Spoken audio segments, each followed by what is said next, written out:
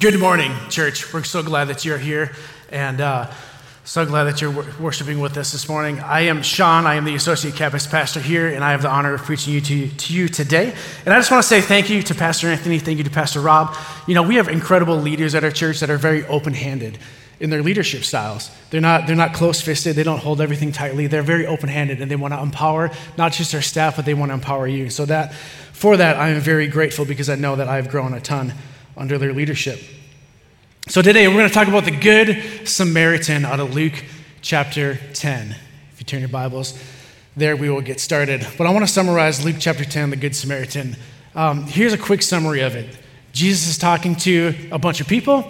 There's a lawyer that comes up and says, "Jesus, what must I do to inherit eternal life?" And Jesus says, "Well, you're a lawyer. You've read it before. What do you think it says?" And so the lawyer responds and says, "Well, you should love the Lord your God with all your heart, with all your soul, with all your mind, and all your strength, and love your neighbor as yourself." And Jesus says, "You're right.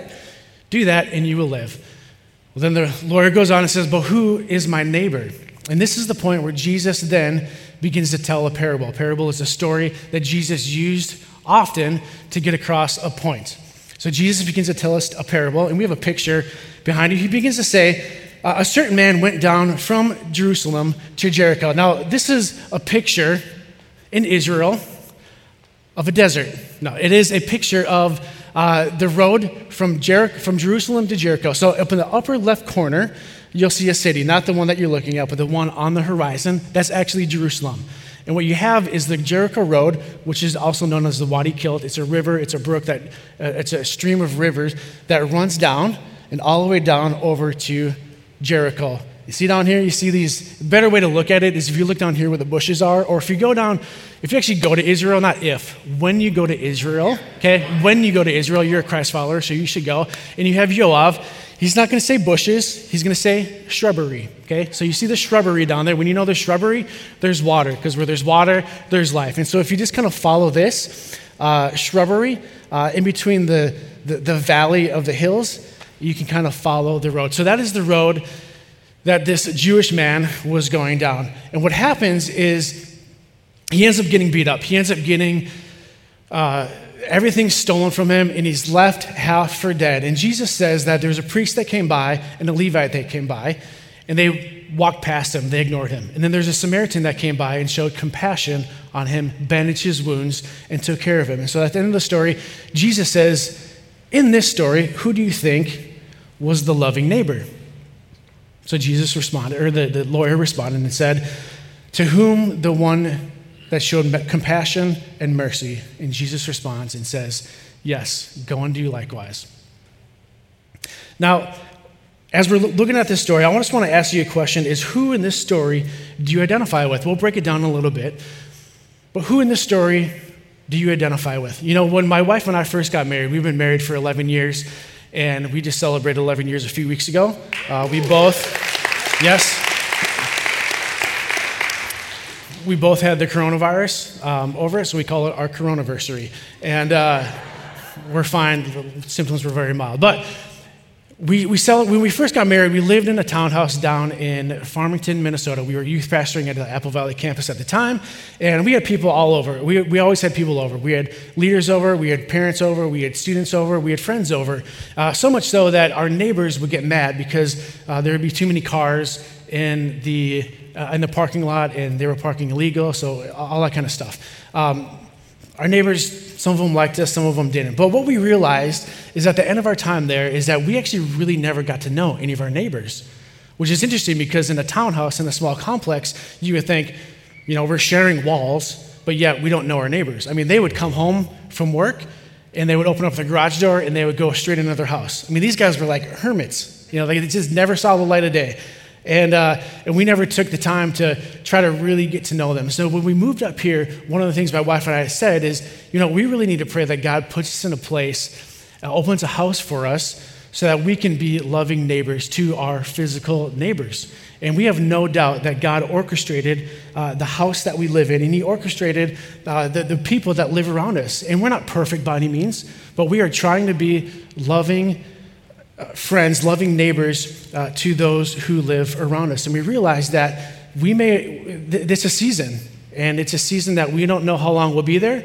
but we want to make the most of every opportunity. I just want to say this, is that God has you where he has you for a season, for a purpose. And I'm not just talking about your physical location of your house, but everyone that you come in contact with. It could be your boss, it could be your work, it could be your favorite barista that you see every Sunday morning when you go to Starbucks or Caribou. Whatever it may be, God has you in that person's life for a reason. And I just want to encourage you that whatever, if this is a season that's just getting started, if it's a season that's coming to an end, or if it's just a moment in time, take advantage of it. Be a loving, good neighbor to whoever you come in contact with, to whoever God brings your way.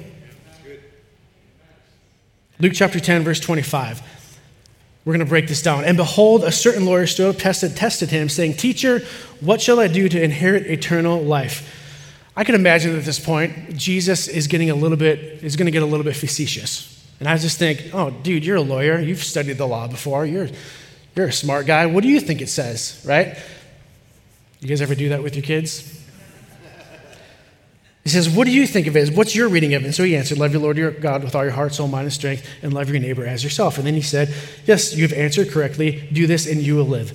But wanting to justify himself, the lawyer said to Jesus, "Well, who is my neighbor?" See, this is the wrong question because he was trying to exclude responsibility by making some people non-neighbors. In other words, Clinton said it earlier, he wanted to love people that look like him, that think like him, that walk like him, that talk like him, that dress like him, that vote like us. He was trying to justify his actions so that he could pick and choose to whom he could show grace and mercy to. Sometimes we do this. We want to love people that can benefit us. Should I say it again? Sometimes we love people because we want them to benefit us. In Matthew chapter 5, Jesus talks about this in the Sermon on the Mount. He says, "You have heard it said that you shall love your neighbor and hate your enemy." Jesus wasn't correcting the Old Testament here. He was correcting wrong teachings of the Old Testament. Verse 44, "But I say to you, love your enemies, bless those who curse you, and do good to those who hate you, and pray for those who spitefully use you and persecute you, that you may be sons of your Father in heaven, for he makes his sun rise on the evil and on the good, and he sends rain on the just and the unjust." Jesus' grace and mercy is made available to all, to every single person. And so the better question, rather than say, who's my neighbor, a better question that we could ask is, how can I be a loving neighbor? Jesus begins to tell the story. Then Jesus said, "A certain man went down from Jerusalem to Jericho, fell among thieves who stripped him of his clothing and wounded him and departed, leaving him half dead. Now by chance, a certain priest came down that road, and when he saw him, he passed by on the other side." Let's talk about the priest for a second. A priest is someone who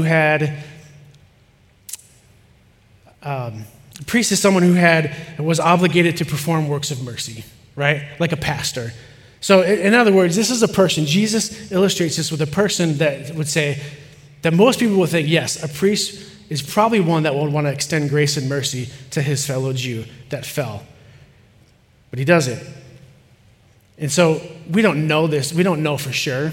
I can only imagine, when I read stories, Jesus tells stories, and I like to, try to figure out, okay, why would a priest, just walk by? Perhaps he had to get back to the temple to perform priestly duties. Perhaps he forgot his first aid kit. And he thought, oh man, this guy over there, he's bleeding pretty bad. I don't have my first aid kit, and I can't get blood on my robe because I just had it dry cleaned. And if I get blood on it, then I'll be unclean, and then I'll just have to go through this ritual purity, and it's just not going to be good. So I'll tell you what. I'll pray to the Father that God will send someone to help this young man over here. That's a good idea, don't you think? God, will you send someone over here? Certainly you'll send someone to help him out. Or perhaps he was walking up and he saw him beaten up and he thought, he looks like he might have a virus. I'm just going to continue to walk past. We don't know. I'm trying to give an illustration here because there's times that we do things like this. Okay, we let our schedules get so busy that we justify our own excuses by not extending a hand to certain people. We do this all the time. The Levite, when he arrived at the place, came and looked and passed by on the other side. Now, what is a Levite? Levite could have been used for a term of anyone from the tribe of Levi.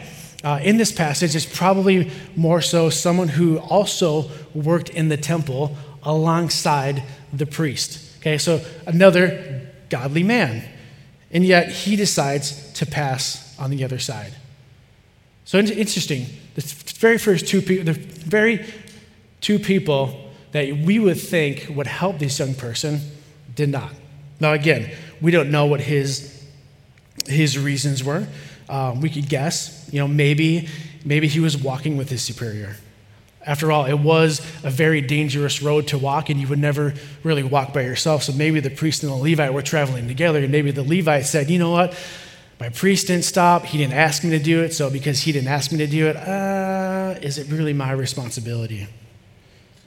Maybe he didn't think he was qualified enough. Maybe he thought, you know what?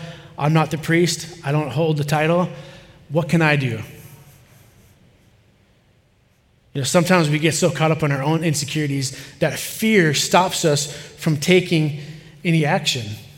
It stops us from taking any action because we think, oh, well, I'm not good enough, or I don't know how I can help, or I don't know if my actions are even going to do anything. So what's the point of even trying? Can I remind you that God has not given you a spirit of fear, but of power, of love, and a sound mind? And he doesn't need you to have a title. He just needs you to be available and to love someone. So I would say stop thinking of yourself less. If Jesus is in you, then guess what? He is for you. His power his grace that is made perfect in your weakness is going to flow through you. And you are going to literally be Jesus to people that are hurting. We'll move on. The Samaritan. But a certain Samaritan, as he journeyed, came to where he was. Now, as Jesus is telling this story, I can just about imagine that the lawyer, as soon as Jesus said a Samaritan person, his heart began to sink or beat fast. And the hair on his neck began to raise. And he got a little bit uncomfortable. Why? Because Jews and Samaritans, they did not like each other. There was a hatred towards the two people, the two groups. They weren't fond of each other. Now, to understand why they weren't fond of each other, you got to go back into the Old Testament. Around 720 BC, you have the nation of Israel that was split up into two kingdoms, the northern part, Israel, the southern part, Judah. And around that time, 720, the Assyrians from the north came and conquered and captured Israel, dispersing many of the Israelites elsewhere.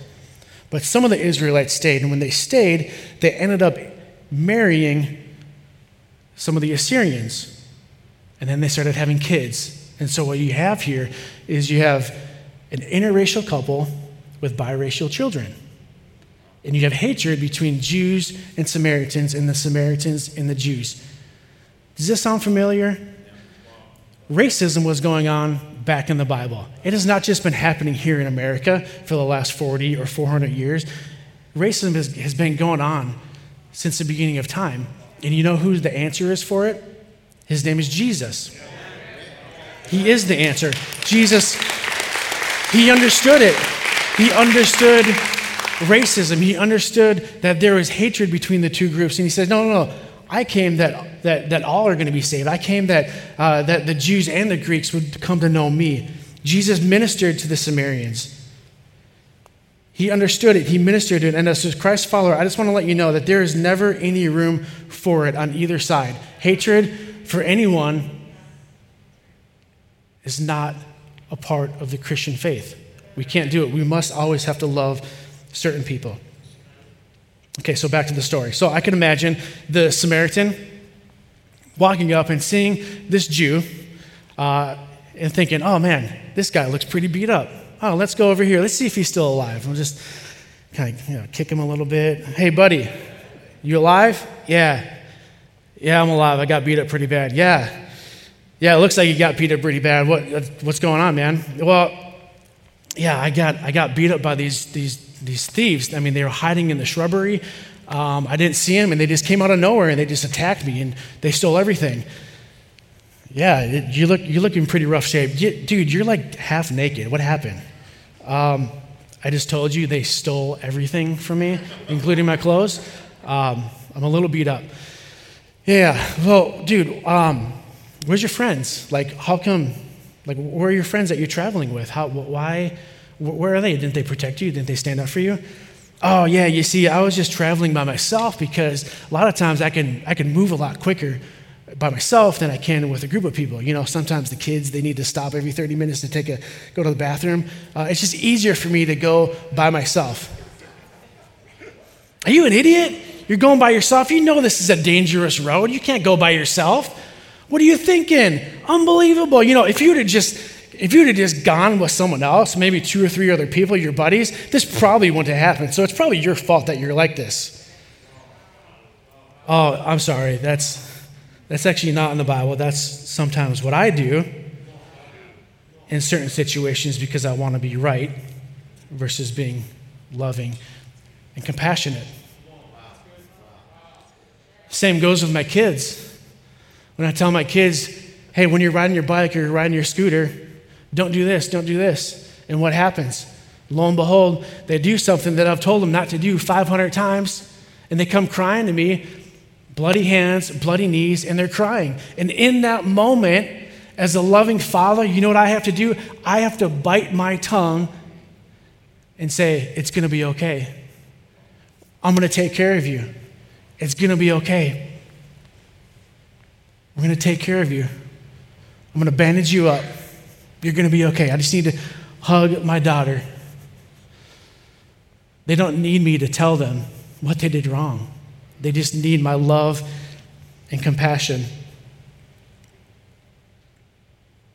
Moving on. And when he saw him, he had compassion.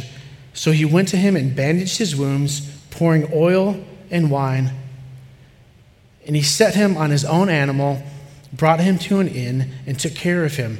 On the next day, when he departed, he took 2 denarii, which is about 2 days' wage, gave them to the innkeeper, and said to him, take care of him, and whatever you need more, when I come again, I will repay you.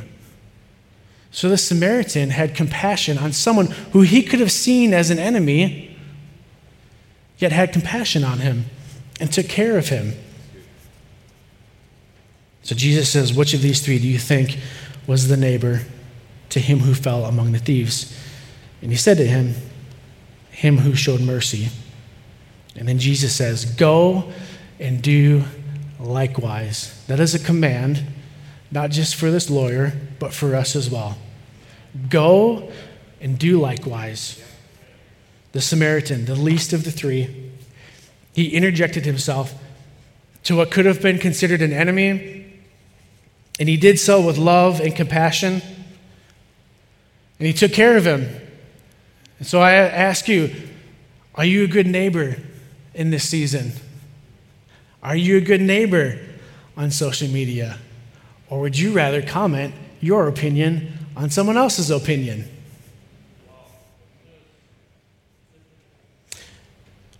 Would you rather comment about what's justifiable, what's unjustifiable, what's right versus what's wrong? Are you a good neighbor with your finances, with your time, with your empathy, with your compassion? Because unless you forgot, we have to understand that Jesus came to seek and save the lost. He came to seek and save every single person. 1 Timothy 2:4 says, who desires all men to be saved and to come to the knowledge of truth.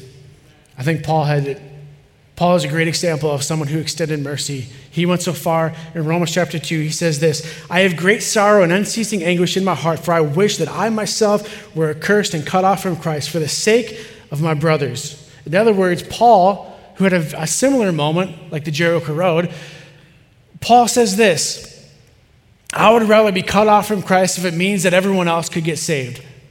Yeah. That's a pretty deep prayer. And if you're praying that and you're writing it down and you're preaching it to other people, you know it's real in your heart. That he had that much care and compassion for anyone, that he would be willing to lay his own life down, to be cut off from Christ for the sake of those who don't know Christ. And I know this is resonating with many of you in here because it wasn't just too long ago, maybe a year, maybe 2 years, maybe 10 years, where you found yourself like the man on the side of the road, beat up, left for dead, without hope, without a purpose, without anything in your life.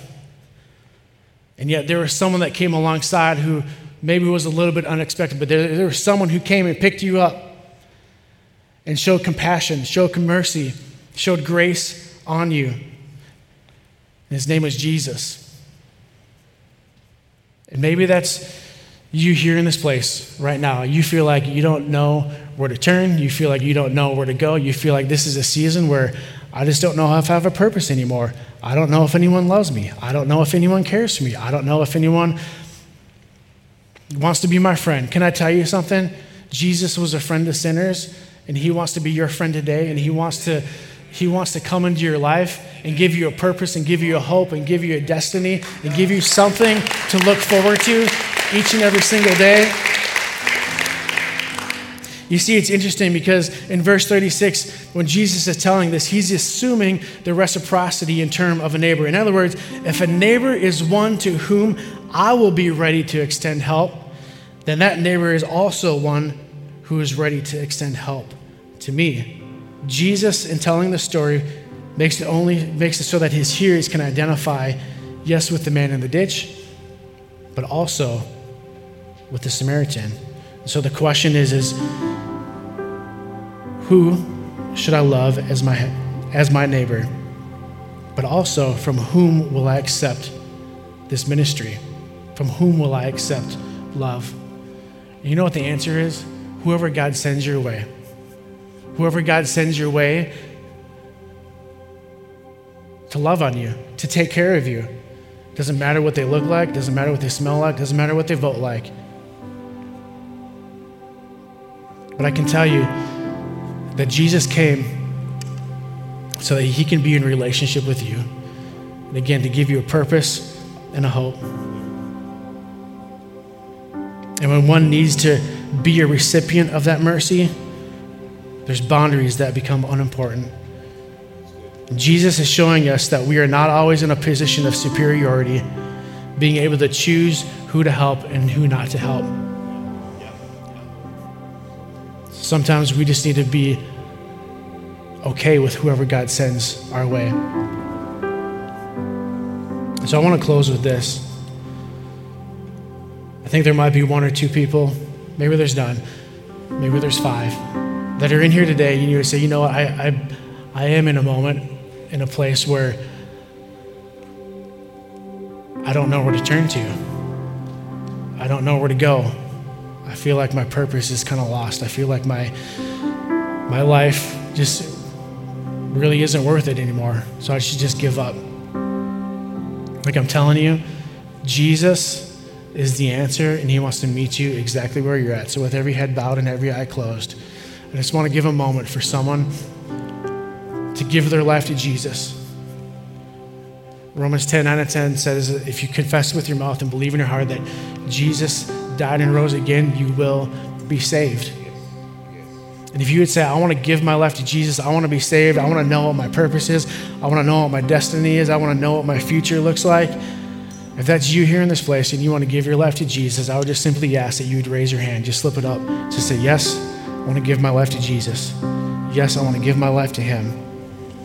Yes, I want to commit it to Jesus, and I need him to come and heal me. I need him to come and bandage me up. I need him to come and give me a purpose again. If that's you, just one more moment. If that's you here in this place, you say, yes, I want to give my life to Jesus. Just simply raise your hand.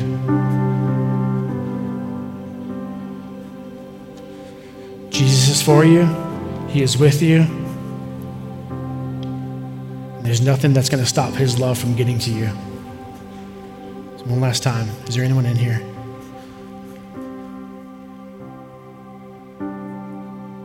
Okay, church, let's do this. Let's stand up. Let's stand up. And we're going to sing just for 30 more seconds. And I know that the message challenged some of you. And trying to figure out who do you relate to in the story and who do you need to be more like. And so let's sing this out. Let's respond to the words that you hear today and understand that we need to be more like Jesus.